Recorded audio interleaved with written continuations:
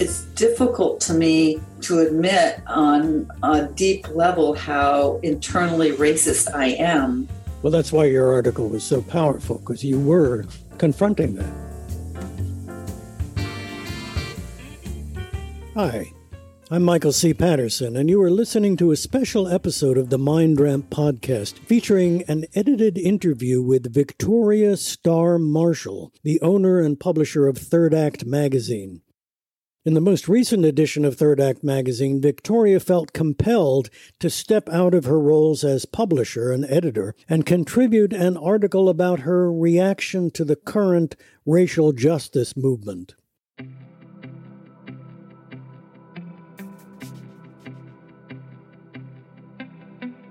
But at this point in history, you decided that you needed to write an article for your magazine, right? Well, that's because that wasn't my initial thought. My initial thought was I needed a Black voice in this magazine. And given the time and that I needed, and I'm always certainly focused on diversity in the magazine, and it's always a challenge because I have such a white life.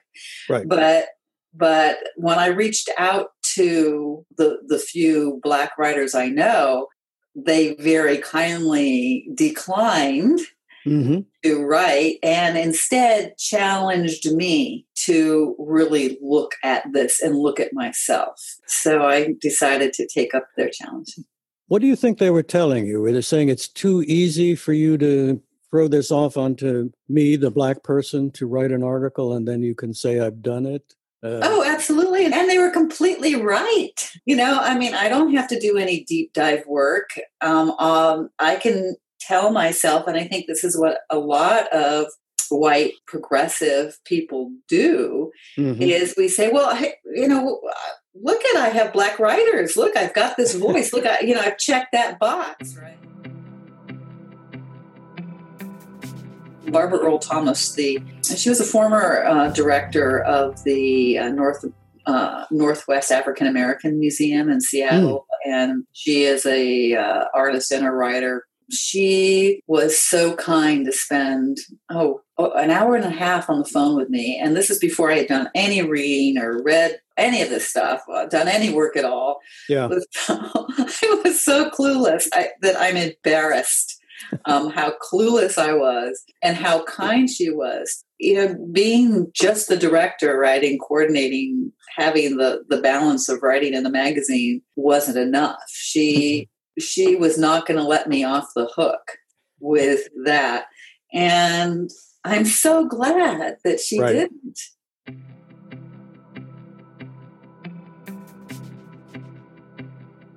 love your title, Blinded by the White. How did you come up with that, and what does it mean? Well, you're probably familiar that Bruce Springsteen wrote the song, Blinded by the Light. And I don't know about you, but music is playing in my head all the time. And yeah, as soon as I read the title, I had the soundtrack for the article. Right, exactly. And it perfectly explained how I felt, like that my life is so white. I'm completely blinded by it. I can't see. I couldn't recognize, as I said in the magazine, how much I benefited from our white supremacist society, and how I really did live my life like being white, being me, was just normal, and that other people were the other from normal. And even though in my heart I didn't hold any malice, right, I didn't care enough. I didn't pay enough attention to really dive into having the empathy for their experience, because it was just so foreign to me. Right. I've had this awakening, and what's funny is that, there's this term woke, and people make fun of it, the woke people. And even I thought, what is this woke, right? I haven't heard that. It's kind of weird, people are woke, and it's just this, this new, colloquialism or whatever that I just thought, that sounds kind of silly. But after my conversation with her and subsequently some of the reading I've done and I actually feel this. I feel this awakening. And it certainly doesn't mean that I've arrived, but I feel this opening and awareness that I just didn't have before. Like a veil has been taken off of your eyes, and suddenly you can see things that were there, but you hadn't seen them before. I hadn't bothered to pay attention to them, basically. I mean, it was always there, but yes, it was like the veil was lifted. That's great. Yeah.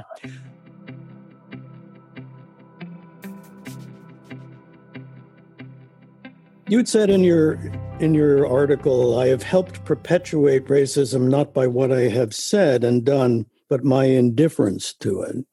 That's part of the blindness. Right. Yeah.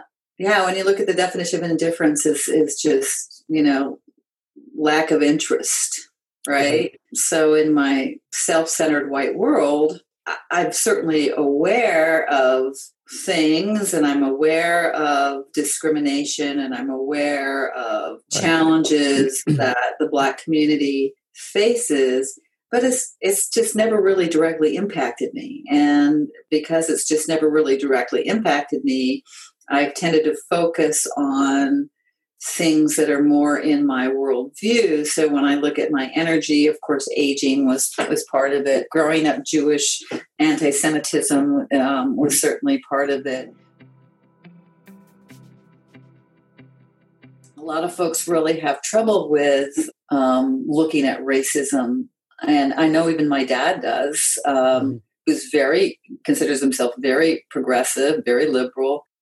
And I've had this conversation with my dad, is that you can blend into the dominant society and, you're not going to stand out. You can blend in while you're doing all of this work. But when you are visibly different looking, that makes it a lot harder.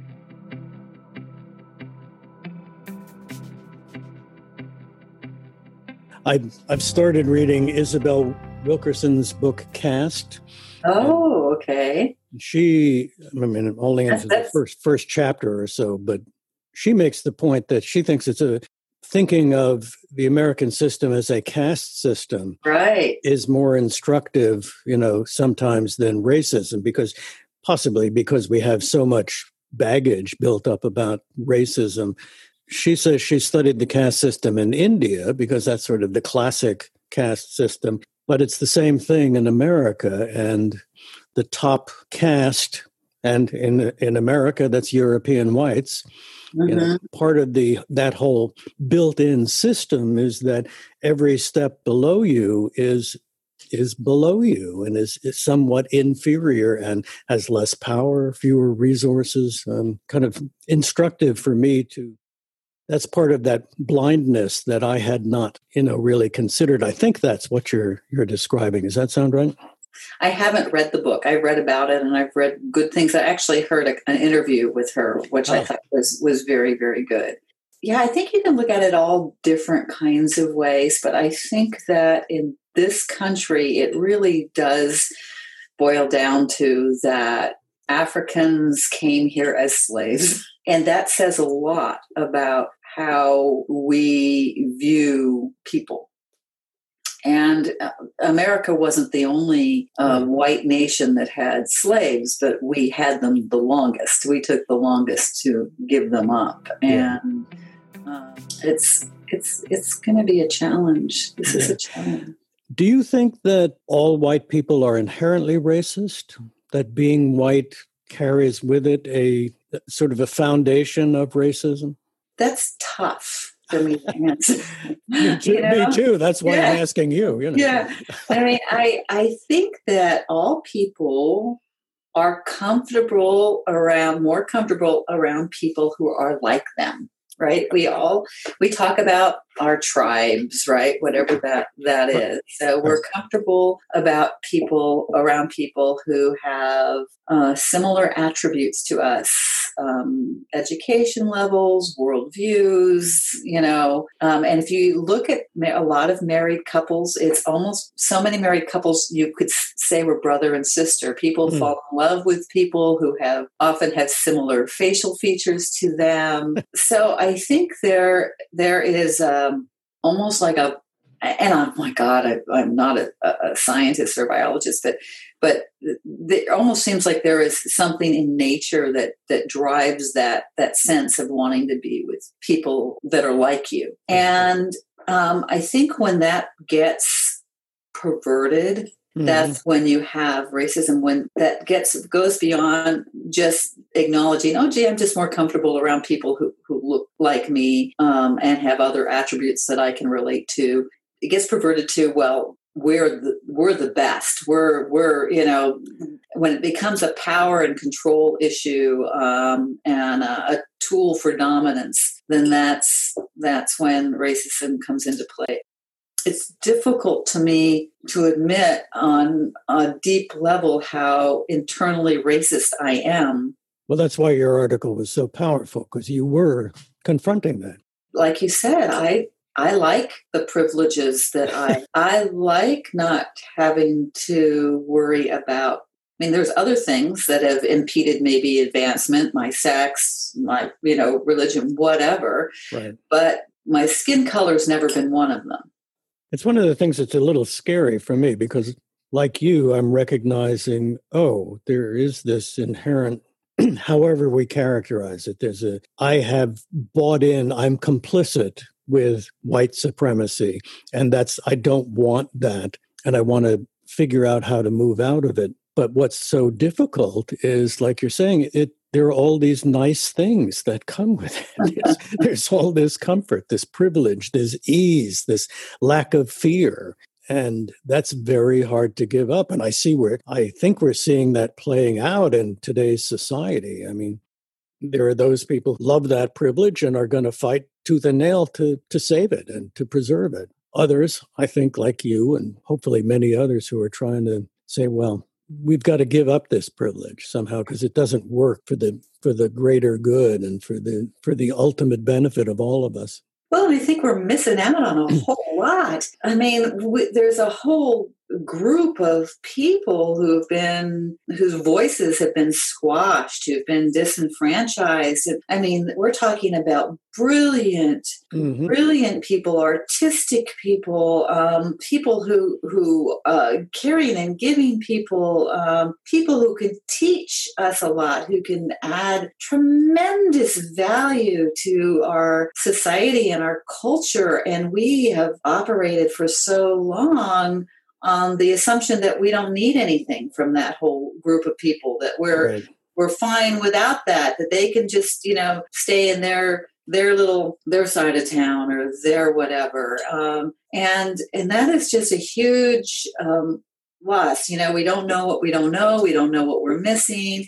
And until we dive into that, we won't know. But I have all the same internal fears. I have a visceral fear that society has been very good at instilling in me, especially Black men. But, and it's weird how I noticed, I had a Black nanny when I was a child and I loved her, but never really interested me enough to, dive into what her experience, because as a child growing up, what did we see growing up as children of the 50s, right? And so all of the images we saw on TV, Black people were nannies. So she fit right into, or they were caretakers of white people. So, from Shirley Temple to, all of the images we were shown as children fit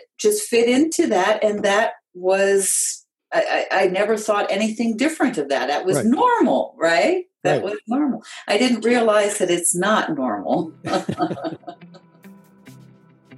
I'm noticing what I notice. So one of the changes that's happening is me noticing what I notice. So when I see a very articulate, thoughtful, educated Black man giving a presentation or a talk or something, not unlike Obama, I think, oh, look at look at this articulate, educated, amazing person, and he's Black. I think of it as an anomaly, right? And that's what horrifies me in myself when I notice that. I've been doing a lot of meditation and mindfulness, and one of the sort of big lessons out of mindfulness is paying attention to what it is you're actually thinking. And like you're saying, we have all these immediate reactions and these immediate assessments of people. So I think one of the first steps is just recognizing that's happening in us and acknowledging it. Because if we don't recognize it, then, we won't be able to do anything about it. So. So I think that's the first step, is noticing. Well, let me ask you, what are your immediate steps moving forward? Well, it's challenging. And again, that's difficult to admit, is how easy it is just to dive right back into my life, right? I got a magazine to put out. I've got this to put out. But I have a nice little stack of books now. But I think that most important is that I continue to reach in to find the courage to speak up against racism when I see it. And be humble enough to know that I have a lot of learning to do. Thanks so much for listening to this conversation about racism and white privilege that I had with Victoria Starr Marshall, publisher and editor of Third Act magazine. You can access Victoria's article online. Just Google Third Act magazine, Blinded by the White. And while you're there, check out the rest of the articles. Victoria has put together a great magazine. My contribution to this edition is an article called Finding Hope in 2020. The mission of the Mind Ramp podcast is to promote qualongevity, the ability to couple longevity with quality of life, to live long and live well. Speaking for myself, it's hard to feel that I am living well unless I am actively playing a role in minimizing the injustice and oppression in our country. I can't be the kind of person I want to be until I break through the protective shell of my whiteness and confront the American caste system that prevents people of color from enjoying the privileges that I enjoy simply because I am considered white.